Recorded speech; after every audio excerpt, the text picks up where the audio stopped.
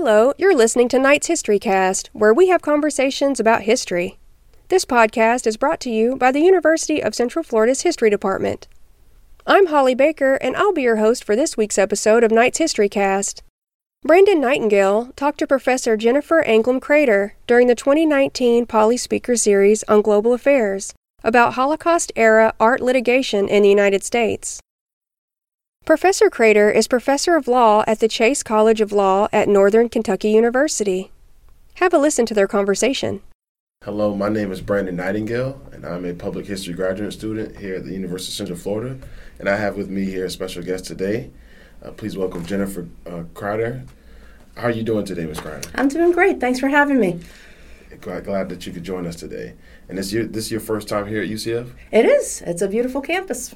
All right.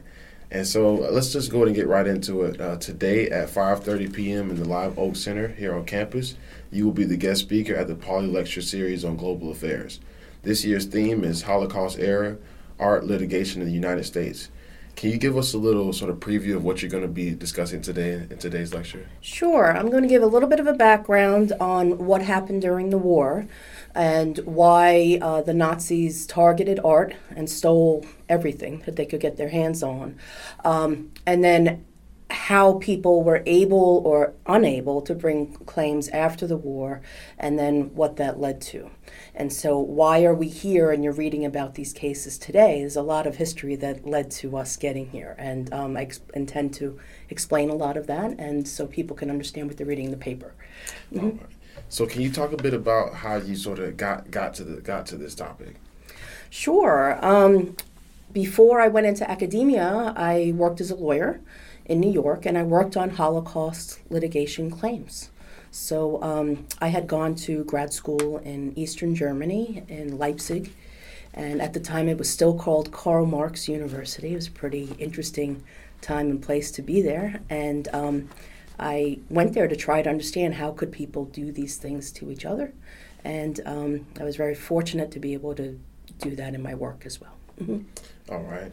And can you tell us a little bit about your is it an upcoming book that you're working on? It is. So I'm publishing with the University Press of Kentucky, and the book is going to cover some of that history and background, but focus on the litigation and explaining what the cases are about and how they've developed. So it was very exciting in the beginning and very optimistic that there was going to be justice done, and I'm not so optimistic today.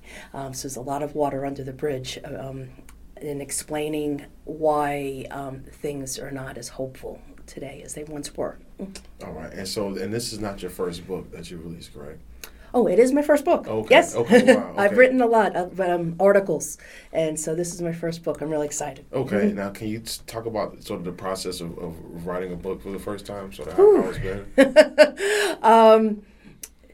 Nothing can fill you with as much self-doubt, I think, as writing your first book. You'll second-guess yourself every step of the way.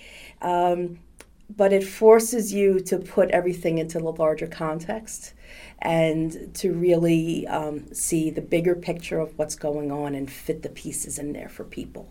So I'm really excited that people are going to be interested in reading about it, and it's not written in an academic way. I tried to make this as accessible for anybody, so if somebody wants to get on an airplane and grab an interesting book, that's my goal. And I'm sure sort of along this journey that you've had a lot of help. Can you sort of talk about the help that you've been getting? Sure. One of the people along the way who's helped me, I shouldn't say one, but many students. So students are really excited to do this kind of work. They've worked on these cases with me pro bono. So that means we do this without compensation. We file briefs as friends of the court, amicus briefs.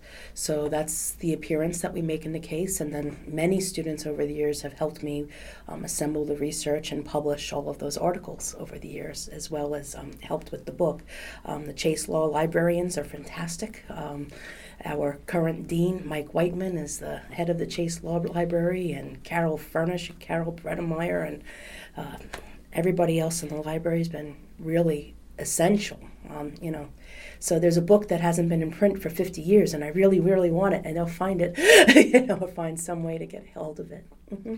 Now, is there a date that we can expect this, or do you have sort of a date?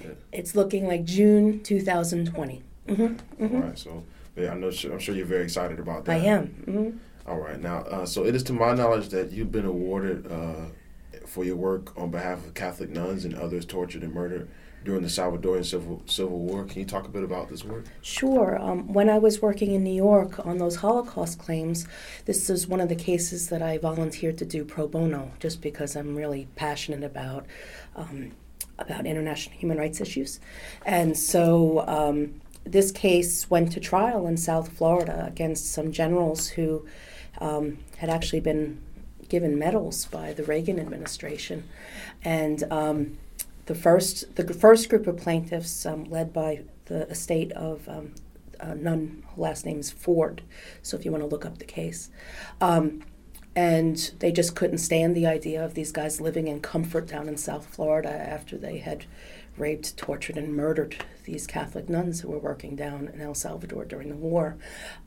And we lost that case. And then in the second case, we learned from the first one, and were able to convince the judge to adjust the jury instructions and how to explain this idea of what's called command responsibility. So when should generals be held responsible for things that people under them committed? And we won, I think it was a $54 million judgment, and the idea wasn't to collect, but under the Obama administration, those two generals were told to leave the United States, and they were returned to El Salvador, and they sat for trial and were found guilty. Wow, so you spoke a bit about that passion for human rights issues. So where does that sort of come from?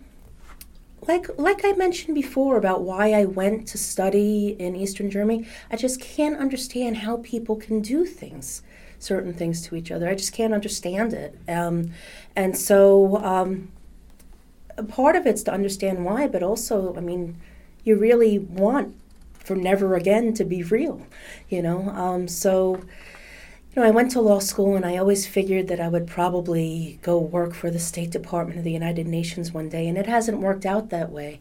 But here I am in academia, and I'm able to really study this and really try to explain.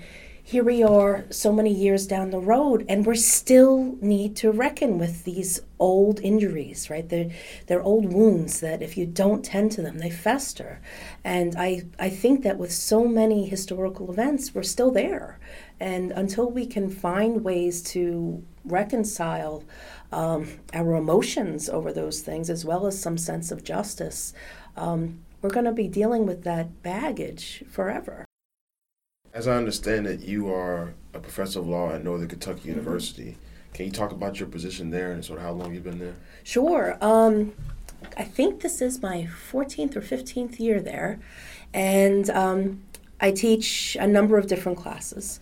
So I teach in the first year of law school. I teach a class called Civil Procedure, which is about how to use the courts, right, how to file cases and all of that. And then I teach also property, which makes sense given what I do. These paintings are forms of property. And I've at times taught seminars, both in the United States and abroad, on art law and cultural property law, focused on these types of things a bit more. And I love my students. My students are wonderful to deal with, yeah. Okay, so this next question is going to be kind of for, I guess, up-and-coming scholars in the field of law. Is there any sort of advice that you would give sort of students that want to sort of maybe pursue something like you have yourself? Sure. I'll make it a bit broader. Whatever it is that you think you want to do, you have to remember that you only know such a tiny little piece of what's out there. So whatever it is at the beginning you think you want to do doesn't mean that that's where you're going to end up, and that's not necessarily a bad thing. But today, the law has changed so much, so the idea that you can just do what's expected of you and everything's just going to roll out for you like a red carpet, that doesn't happen for anybody anymore in law or in other fields. So you have to be a little crafty, you have to be a little ambitious, forward-thinking, and you have to blaze your own path. You have to figure out, what can I do that's going to add value and be of use to to people out there who, can benefit from what I do with my life. You can't just get in a rut and just plan it out. I don't think that really works. So as we bring this discussion to a close here, I just want to say thank you, Jennifer, for allowing us to interview you today on the UCF Nights History Cast. And we look forward to your Pauley Lecture Series talk today at 5:30 p.m. in the Live Oak Center right here on campus. Thank you. Thank you so much. That was Professor Jennifer Anglim Kreder talking with Brandon Nightingale at the 2019 Pauley Speaker Series on Global Affairs. Her presentation was about Holocaust-era art litigation in the United States. For Nights History Cast, I'm Holly Baker. Please subscribe to this podcast to hear future interviews and conversations.